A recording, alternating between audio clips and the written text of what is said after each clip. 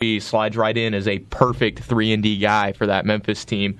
They don't really quite have the assets to go get a true second superstar to go next to Ja Morant, but I think Anunoby is like the perfect, third, fourth best player on a really good team for them to go after. I think for right now, maybe more in the offseason, but for right now, I think the Raptors kind of stay put. I think that they are really banking on a lot of their younger players and kind of moving in that direction. I think when we see a guy like OG Anunoby, and we're like, well, why are they asking for so much when we see those stats? A lot of it is on potential, and a lot of it's the fact that, usually the team that has that player sees a lot more in their potential than the other 29 teams in the league. So when they're looking at that, they're kind of like, we don't really want to trade him unless you give us a crazy deal. So I think they're going to stay put for the time being. Yeah, it's interesting because we see teams like this pop up every year. Like a couple years ago, the Magic were this team where they have this roster full of guys who are talked about as good players but are linked to all these trades. Utah was kind of like that in the offseason last year. If I had to bet, I do think at least two of these guys are getting traded before the deadline. I think the asking price is high right now because they've decided to move on from these guys for a while. But once it gets closer to that date, I think you could see them kind of settle a little bit on guys like Fred VanVleet and OG. I definitely think OG is going to get moved. There's just too many teams interested in him right now. I think either one side will break, either Raptors will settle or another team will throw in those 3 picks. And then I definitely think a guy like Gary Trent Jr. is going to get moved. Fred VanVleet is a little interesting because his value around the league, like you said, how a team holds their players at a higher value. That guy's never shot above 40% from the field in his career. Or at the basket, not for his career. That'd be really bad. But Fred VanVleet, it's like one of those guys that he's a good outside shooter, but I don't know if other teams consider him like a corner piece, like a franchise point guard.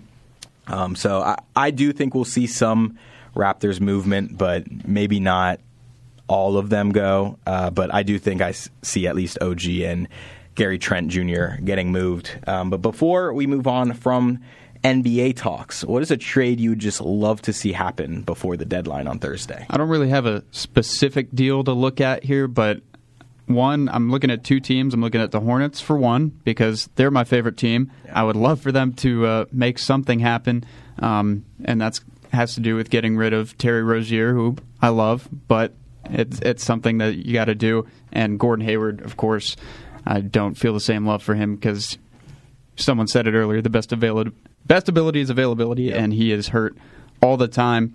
I'm not sure how much the Hornets would be able to get out of him, but of course this is a team that is always rebuilding, so picks are pretty good. And then looking at the other team that I wanted to talk about was the Hawks. Their front court right now is a little loaded as far as, they just have a ton of guys. So someone I'm looking at to possibly get traded is John Collins. He's a guy who seems like he's always in trade rumors, but he's kind of wanted out for a while.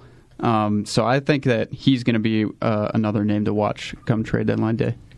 One team that I'm really going to be watching is the Sacramento Kings. So right now they're sitting in 3rd place in the Western Conference, but they are only 4.5 games clear of 11th in the conference.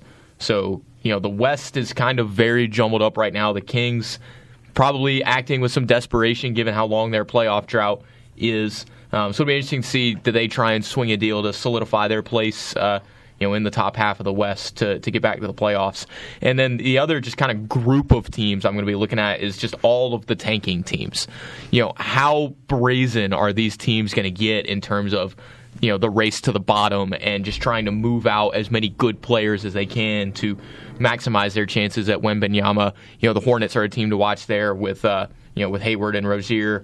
The other teams, the Spurs move Jakob Poeltl and some of the other role type players that they have. Some of these other tanking teams. Detroit, I believe, has one of the Bogdanoviches, right? Yeah, Bogdan. Yeah, and he's a guy that could be very valuable to a playoff team. So do they try and move him? Get some assets for him. So all of the tanking teams in general are just going to be very interesting to see just how aggressively they try and outdo each other.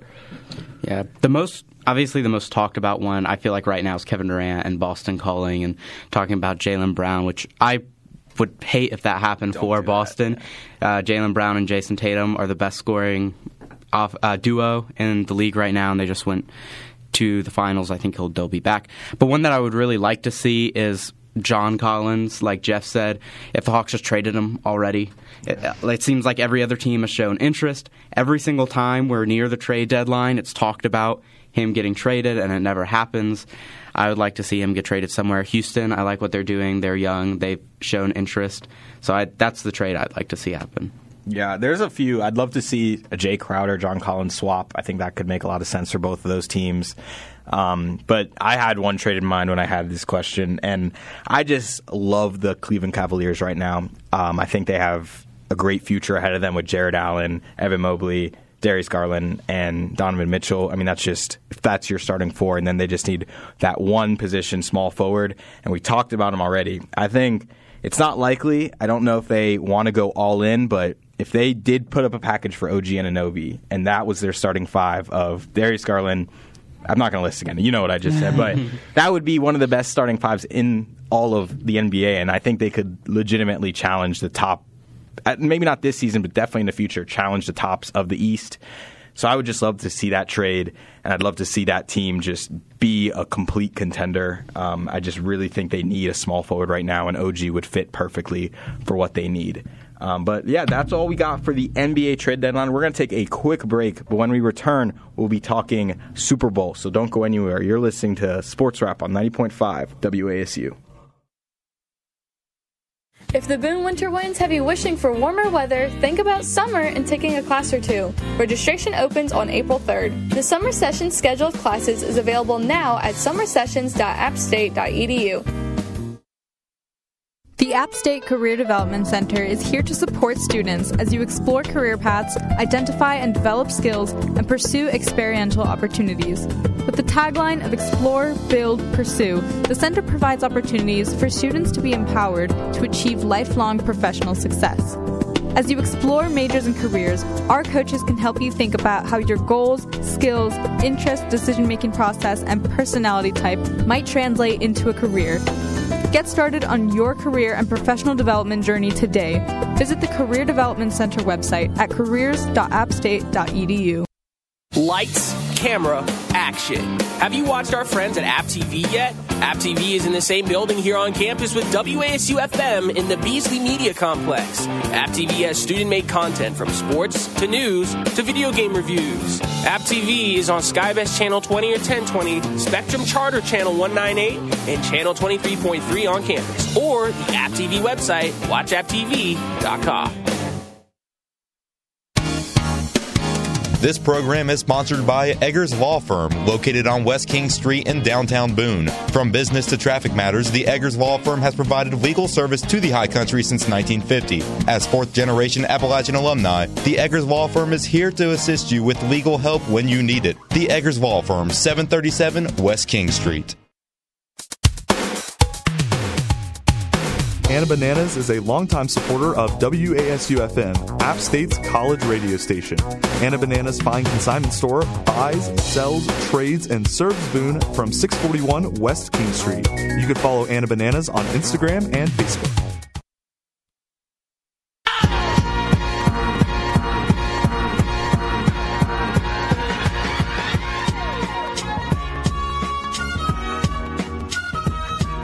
Welcome to Sports Wrap, sponsored by Eggers,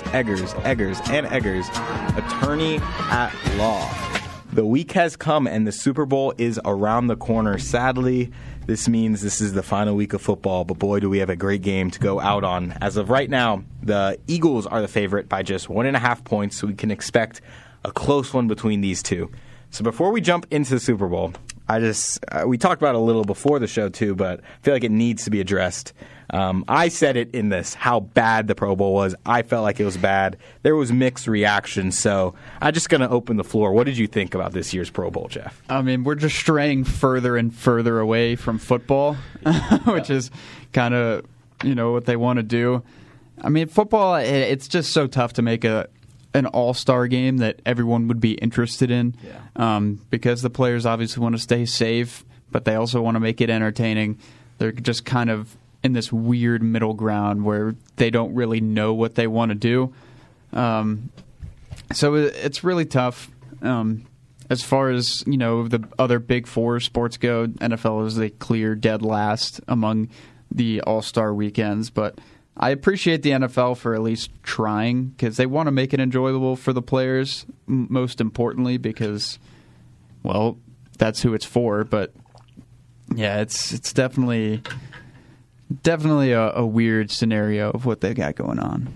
Tyler Huntley completed a pass to Jamal Agnew. I think that's really all we need to say about the state of the Pro Bowl. I think they got to figure out the logistics to move it to midseason. Like, I don't think it's a coincidence that they're the only major league that has their All-Star game at the end of the season, and they have by far the worst product.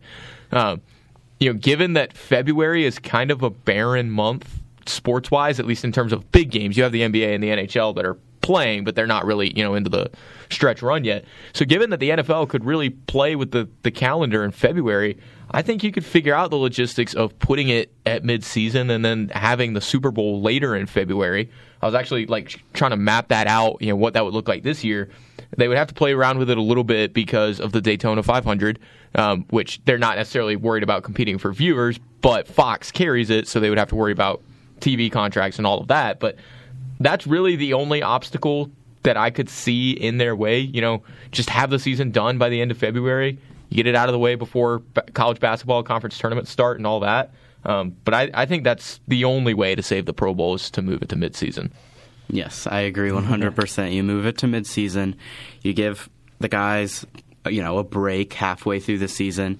They'll, when you put it right now, right before the Super Bowl, you're going to have guys who just lost playoff games like Joe Burrow and Josh Allen who don't want to play in a Pro Bowl. So that's a huge thing. I think the break is really important. So as far as what you're doing in the game, yeah, it's tough because players aren't going to be tackling each other. They don't want to get hurt. The flag football people didn't like, but those same people weren't very happy about the whole give each other a hug and you're down the year before. So as far as what you're doing, yeah, that's really tough, but I think making it midseason will get more interest from the players, which will cause more interest from the fans. Yeah, I think you said it, Jeff, when you said they focused on the players. This definitely was for the players, make it as enjoyable for them. And I didn't feel like the flag football was the problem. It looked like they were having fun out there. It was cool that they could wear bucket hats and glasses while they're just playing. Injuries still happened. I know Myles Garrett dislocated his toe, and Jalen Ramsey trucked Tyreek Hill.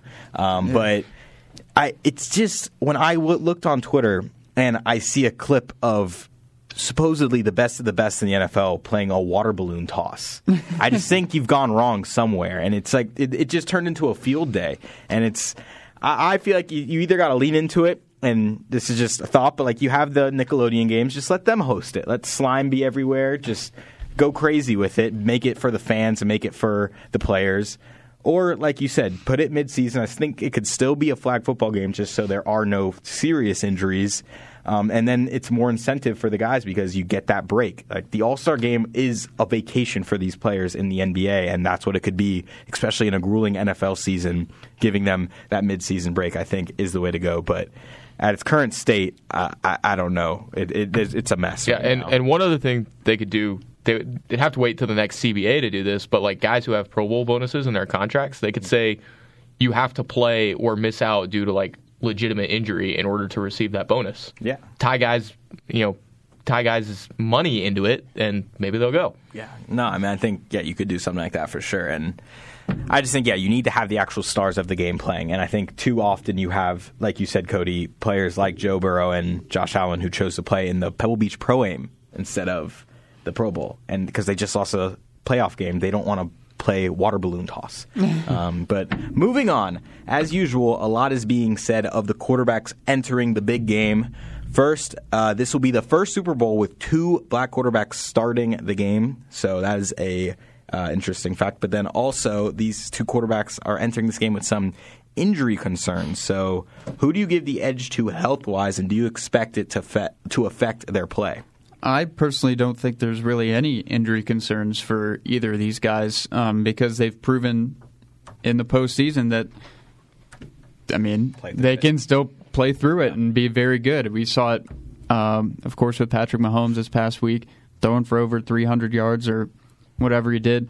I mean, you say who would you give the edge to health-wise? Jalen Hurts has shown that he can do everything that he was doing in the regular season. Patrick Mahomes is still like one bad hit away from being wobbly, which I think is the difference there. But to me, I think both of those guys are fine, and they're not going to be 100%, but say 95 going into the Super Bowl, which is usually pretty good. Yeah, I'm with Jeff. I don't think it's going to be really a huge issue for either team. Mahomes showed in the AFC Championship game against the Bengals that even when he wasn't 100%, he could still be incredibly effective. Again, like Jeff said, if you have to give an edge to somebody, it's Jalen Hurts, just because he's had longer to heal. But I really don't think it's going to be a huge concern unless Mahomes just happens to take a low hit. I think Mahomes will be fine unless, as they said, he does take a hit. Jalen Hurts, I'm actually a little bit more worried about. If the Chiefs make him, I've been worrying about it all season, really, with Jalen Hurts. If a team makes him really rely on his arm in a late game situation. But now with his shoulder, I mean, Hurts with throws that are 4 more yards through the air. So not dump offs, but just 4 more yards through the air. After his injury, his completion percentage went from 62 to 50%. He went from 18 touchdowns and 3 interceptions to 0 touchdowns and 2 interceptions. And his passer rating went from 115 to 68.5. So it's clear that, I know correlation doesn't always mean causation, but when it comes to those actual passes that are 4 more yards, the fact that it's completely regressed after the injury, it makes me nervous. Yeah, that's kind of where I was going with this question. Jalen Hurts hasn't had to really rely on his arm in either of these playoff wins. It's been dominant wins for the Eagles. And if they get in a situation where they have to, he didn't look great throwing the ball deep against the 49ers in that game. The deep ball was just off to A.J. Brown. He had that one deep completion against the Giants early on, but he hasn't had to do it a lot, and I think that's for a reason. Obviously, there's no reason to throw it deep if you have a huge lead in these games, but I do think there is something to it that maybe he's not feeling as comfortable on those deep throws as he was earlier in the season. And then the only concern I have with Mahomes is just the level of defense he's playing. It's going to be harder. The Cincinnati defense, they had an obvious game plan. They were trying to get the ball out quicker, go for those shorter routes. I still think those will be there. Mahomes will be able to pick this defense apart at times, but this is one of the best pass rushing D-lines we've seen in NFL history. It's a very good secondary, very capable secondary. I think we could see, like you said, if one wrong hit, if he gets gimpy, I think it'll affect his game a little bit more than against the Bengals. But now, jumping to the next question, the quarterbacks will be going against some stout defensive units. Obviously, the Eagles have been one of, if not the best defenses in football this season, but the Chiefs' defense has come along late as the season progresses. So what do these defenses have to do to slow down these high-powered offenses? We just mentioned Jalen Hurts' passing struggles. They got to keep the Chiefs' defense needs to keep him in the pocket. It's as simple as that, which means those edge rushers who have been playing so well, Chris Jones, George Karlaftis, those kind of guys, just have to set the edge and make sure he can't get outside. As for the other side, the Eagles, they just got to. It sounds so simple, but it's very difficult. Is cover Travis Kelce. He's been the number one target by far for the Chiefs in this postseason. He's got 25 targets during this postseason. Next most is Marquez Valdes-Scantling with 10. Kelce's got 21 catches to Valdes-Scantling's 7. So he's a clear-cut number one target. If you got to throw 2 guys at him, do it, because he's the main concern, and he's got an underrated run after the catch ability as well that you don't want to come across. Yeah, I think it's kind of opposite approaches for what each team's going to have to do. Like Jeff said, the Chiefs are going to have to keep Jalen Hurts in the pocket, make him beat you with his arm. And then for the Eagles, they got to flush Mahomes out of the pocket, make him demonstrate that ankle is healthy, and show that he still has mobility. You don't want him getting those quick throws in the pocket like he was getting against the Bengals in the AFC Championship game. So they have got to get a good, steady pass rush and flush him out of the pocket.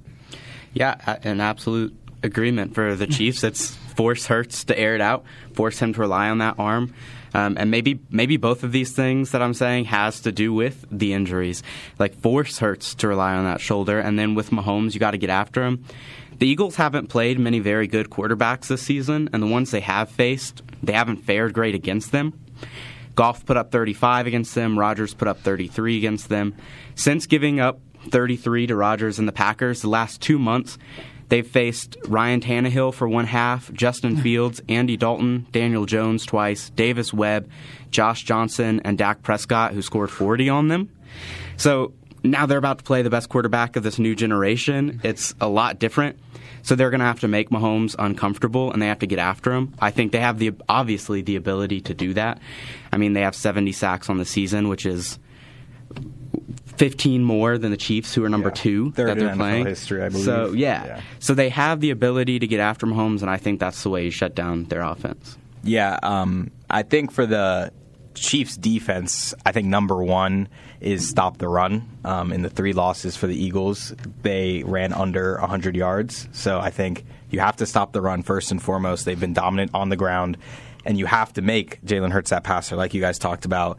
And then for the Eagles defense, I think it's a little interesting because I think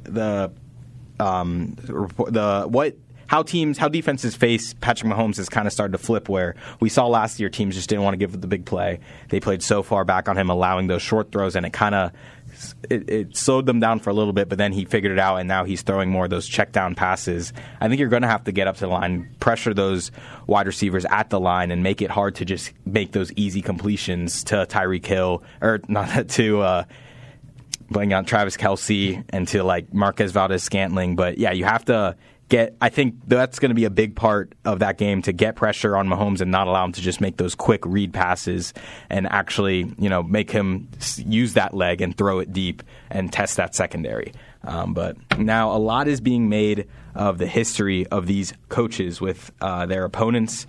Do you think that experience will play a role in this game, or how they coach the game? Not too much. I mean, both of these coaches are going to have their scouting reports.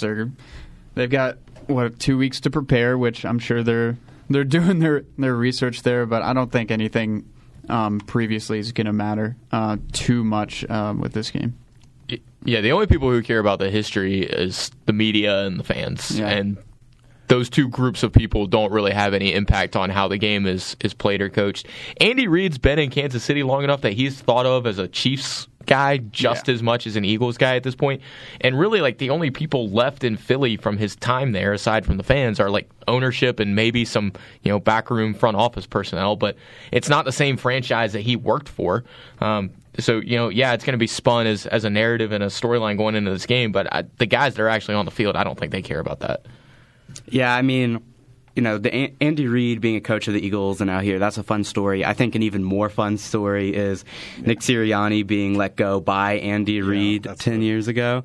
So I think, and he says that still gives him motivation. I think it's a fun story, but actually on the field, when we're talking about third and fourth quarter of a game, that's less worried about and more of Andy Reid's experience as far as years as a head coach, and adjustments like that will probably be more of a factor, if anything. But I think, when we're really into the trenches of the game, it's not going to matter as much. Yeah, I don't expect it to play out on the field, but I do think there's a human element of this, and both these guys have, I think, serious gripes with these franchises. With Andy Reid, he's the winningest coach in Philadelphia history, and I just think he's overall underrated as a coach there. I mean, there's a statue of Doug Peterson, and obviously he won a Super Bowl. But, I mean, Andy Reid really did accomplish a lot of things there. And then, like you said, with Nick Sirianni, he was booted by Andy Reid as soon as he got to Kansas City. So, and, I mean, I think we've seen from Nick Sirianni, he's a goofy guy, but he's definitely one of those rah-rah guys. He played 8 Mile before the New York Giants game. I even if it doesn't, I don't think it's going to show up on the field, but I definitely think he's saying some things in the locker room about how they treated him when he was in Kansas City. But, I think it's a little interesting to look at just the history of these coaches, just the fact that they would be faced off against each other. But last part of this segment, who wins the game and what is the score? I'm taking the Eagles 28-26. X Factor, A.J. Brown, Jalen Hurts is going to need a lot of help from his receivers. As we mentioned, his passing struggles. A.J. Brown is the go-to guy that they acquired on draft night for this reason, so he's going to be my X factor. I'm going to go Chiefs 37-34, and I'm going to go with Isaiah Pacheco as my X factor, potential Swiss Army knife kind of guy that they can use to complement Kelsey in the passing game and also to establish a running game. I'm taking the Eagles 26-20, and I think the X factor is really just all about the trenches. The Eagles' offensive line ranks 15th, 16th, 2nd, 7th, and 2nd, respectively, in their position, according to PFF. And they also have the most sacks in the NFL. So I think, really, when it gets down to the nuances of the game, it's going to come down to the trenches, and the Eagles have. Did you say a score, Jeff? 28-26. 28-26. I'm not sure if I heard that. My bad. But, yeah, I would say I'm going to go Chiefs. I'm going to say 34-30, and I'm going to say Chris Jones gets a late sack at seals the game. So Chris Jones is my X factor. But with that, we're going to take a quick break. But when we return, we'll close things with college basketball. Don't go anywhere. You're listening to Sports Wrap on 90.5 WASU. Lights, camera, action. Have you watched our friends at App TV yet? App TV is in the same building here on campus with WASU-FM in the Beasley Media Complex. App TV has student-made content from sports to news to video game reviews. App TV is on Skybest Channel 20 or 1020, Spectrum Charter Channel 198, and Channel 23.3 on campus. Or the App TV website, watchapptv.com. Hey, this is Cameron Moore, air personality and program director of KISS 95.1 in Charlotte. Are you considering a career in broadcasting? The Keller Radio Talent Institute is 10 days of intense learning from over 40 broadcast professionals this summer on the Appalachian State University campus. This is the only program of its kind for college students. Whether on air and music radio, sports, news, podcasting, sales, social media, video, promotions, or any aspect of radio, this is the campus to career connection. Application deadline March 1st, but it's a rolling acceptance, so the earlier you apply, the more likely you are to get in. Only 25 students are accepted. More information at nationalradiotalentsystem.com under Keller Radio Talent Institute. Today a student, tomorrow a pro. Anna Bananas is a longtime supporter of WASU-FM, App State's college radio station. Anna Bananas Fine Consignment Store buys, sells, trades, and serves Boone from 641 West King Street. You can follow Anna Bananas on Instagram and Facebook.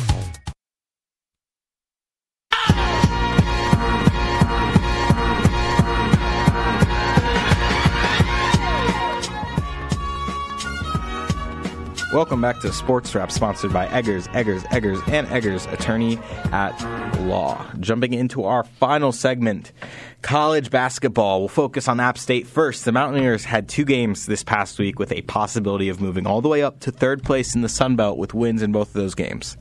Unfortunately, App State dropped both games at home, falling to 6-6 in conference play and 13-12 overall. The Mountaineers were facing strong opponents in both these games, but found themselves in it late. It seems, however, that App State crumbles at the end of these close games. What is contributing to their late-game struggles? There's a couple of things. Number one, they still don't have a go-to scorer. We've asked that question on this show, I think, multiple times now, and no one's really stepped up. Everyone usually looks to Donovan Gregory being the leading scorer, but really there's just no offensive game plan when the clock hits 2 minutes. Another thing is free throw shooting. It was especially bad against James Madison. That was throughout the game. But in late game situations, you shouldn't see a guy like Xavion Brown on the floor who was 0 for 6 against James Madison. But a lot of this just has to do with shooting struggles. App State can't make anything. You got guys like Chris Mantis, who on Thursday against Marshall went 0 for 7 from the field and I think hit the rim on 2 of his shots, and then on Saturday didn't have much luck either. Was 0 for 4. He didn't make a shot. Yeah, the 2 games. Didn't make a shot over the 2 games, and then even guys like C.J. Huntley's been struggling. So it just comes down to shooting better. The offense is just so disjointed. It almost kind of feels like if they don't get what they're looking for in the first 10 seconds of the shot clock, then they just kind of panic and dribble around aimlessly until the end of the shot clock, and then it ends up in the hands of usually Terrence Harcum or Donovan Gregory, and they just have to chuck. So they've got to just figure out a way to be more cohesive and organized on that end of the floor. And then, yeah, like Jeff said, they just don't have a guy that they can really rely on to create his own shot. I mean, Donovan Gregory can a little bit, but he's not much of a jump shooter. So, yeah, I mean, those are the big things. And then, yeah, free throw shooting. The free throw shooting is huge. Xavion Brown, really hurt the team with his free throw shooting Saturday, which stunk because I thought he had a really good game. He did. Other than that, it's just unfortunate that becomes the story. He's a very good player outside of the shooting. Yeah. And I also thought that Chris Mantis had 2 very good games outside of the shooting. Well. Yeah, I remember at the beginning of the season when we were excited because App State opened their season shooting 39 for 43 from the free throw line. Whoa. 91%. And now take me back. But yeah, like these guys said, it's just a lack of scores late. A lot of times, a defense, if you just throw Donovan Gregory, throw your best defender on Donovan Gregory, and the Mountaineers aren't going to do a ton to combat that. Yeah, I think Terrence Harcum's a good guy to start putting in and hoping that it becomes a second go-to scorer. Christopher Mantis, if he's not feeling it from 3, he's not going to show up in the game. Usually half of his shots do come from the arc. So it's another, people have bad nights, and it's like if you rely on the three-pointer that much, if you're not feeling it that night, you're almost not a part of the game plan. So it's all about getting another go-to scorer to help Gregory out some near the end because that's who they're always looking at. Yeah, I think it's unfortunate because if you look at the 2 games, they had the performances you'd want in just separate games. Like Abson and Tamel Pearson had a really good game against Marshall. They both got a lot of paint touches. I know Abson had 13 points. I don't know exactly how many Tamel had.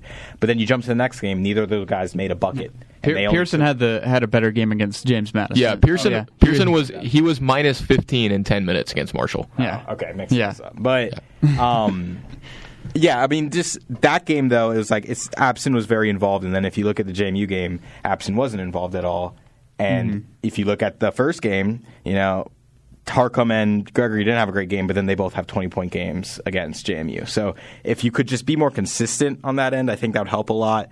And then you said the free throw numbers. In the JMU game, App State lost the free throw margin by 7 points, and it was a 6-point loss. So it's just one of those things you look at and you just shake your head. But looking at the team stats, I just wanted to dive into these 2 games, and I found something a little interesting. Mountaineers actually shot better than both opponents this past week. App State against Marshall, 39.3%. Marshall, 35.5%. Against JMU, App State 30%, JMU 35.7%. So defense isn't the problem. So what can App State do to be a more efficient team offensively and just be a better team in general? And it was a different situation, I think, for both games. The Marshall game, App State allowed 13 offensive rebounds for Marshall, and they took 62 total shots to App State's 56. 24 of those points came in the paint for Marshall, 19 off turnovers, and 15 of those points were second chance points. So that's not something you can really have there. And as for James Madison, they just shot better from 3-point range than they did from 2-point range, which is kind of odd. But they were 11 of 29 from 3. So those are what really killed App State in each game. Yeah, and I think they got to do 2 things to fix this. Number one, I think they should get Justin Abson more involved. He had a great game against Marshall on Thursday. Jeff and I called that game, and we both said it was quite possibly the best game of his college career so far. So I think you got to get him more involved because that gives you more physicality down low. It just gives you a more physical presence down there. And then they got to get Chris Mantis going again as well. First half of the season, he was really, really good and provided a lot of spacing for that team, and that opened up more space for Donovan Gregory, opened up more space for a guy like Xavion Brown, who can be really good off the dribble to get into the lane. So they got to get him going again because when he's cold and with Tyree Boykin still out injured, that means Harcum is really the only reliable 3-point shooter on this team.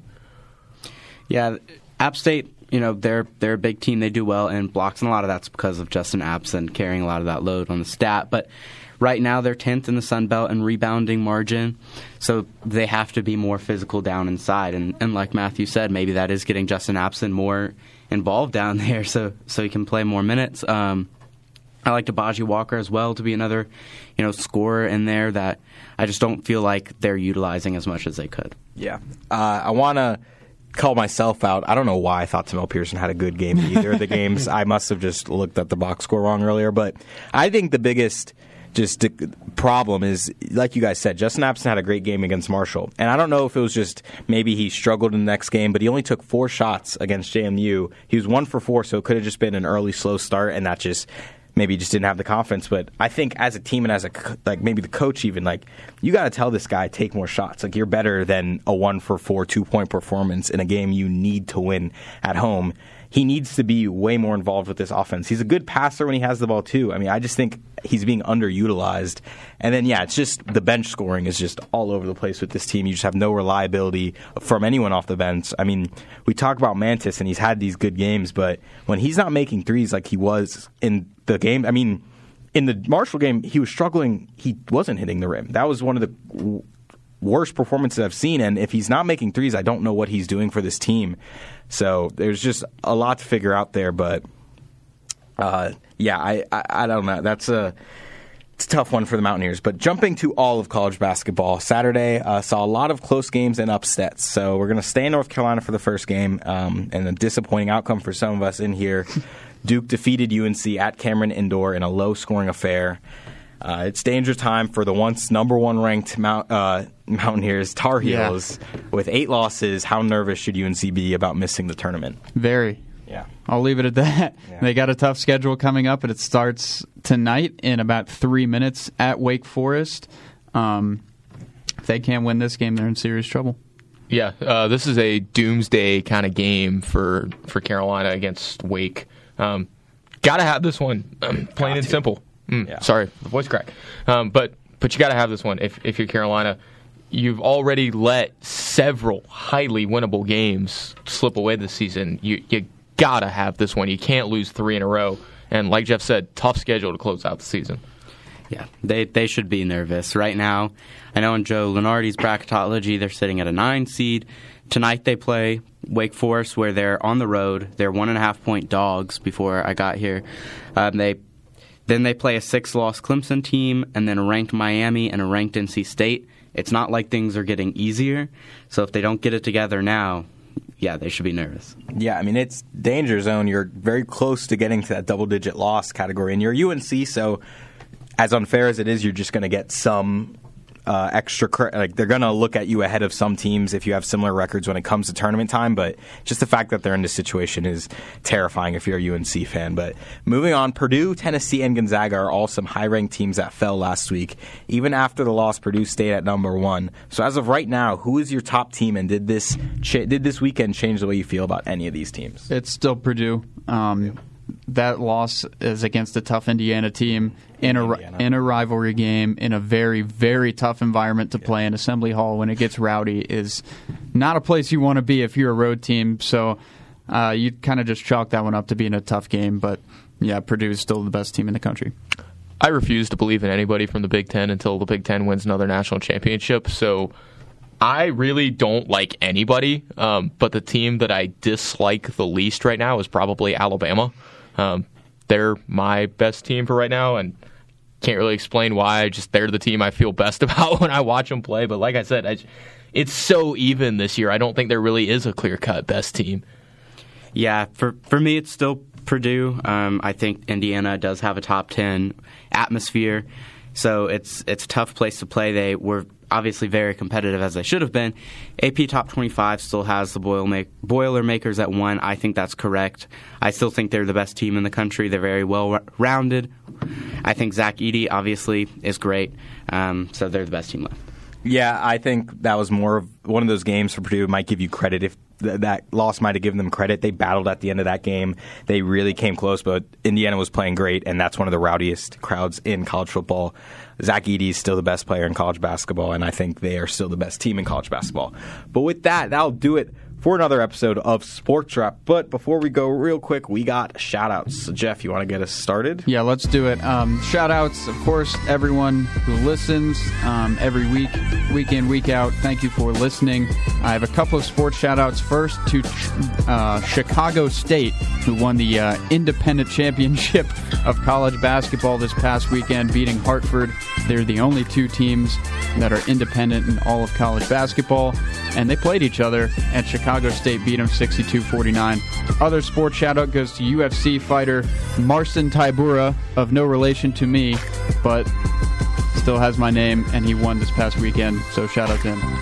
I'm going to give a shout-out to Andrei Svechnikov of the Carolina Hurricanes. Not even probably one of the 3 fastest guys on the Hurricanes, and won the fastest skater competition. Now 3 years in a row that the Hurricanes have won an event at the NHL All-Star Skills Competition. So go Canes. We'll see if we get a big trade here in the next couple of weeks. My shout-out's going to go to LeBron James. Either way, by the next time I'm on, but my prediction is tonight he passes Kareem to be the all-time NBA leading scorer.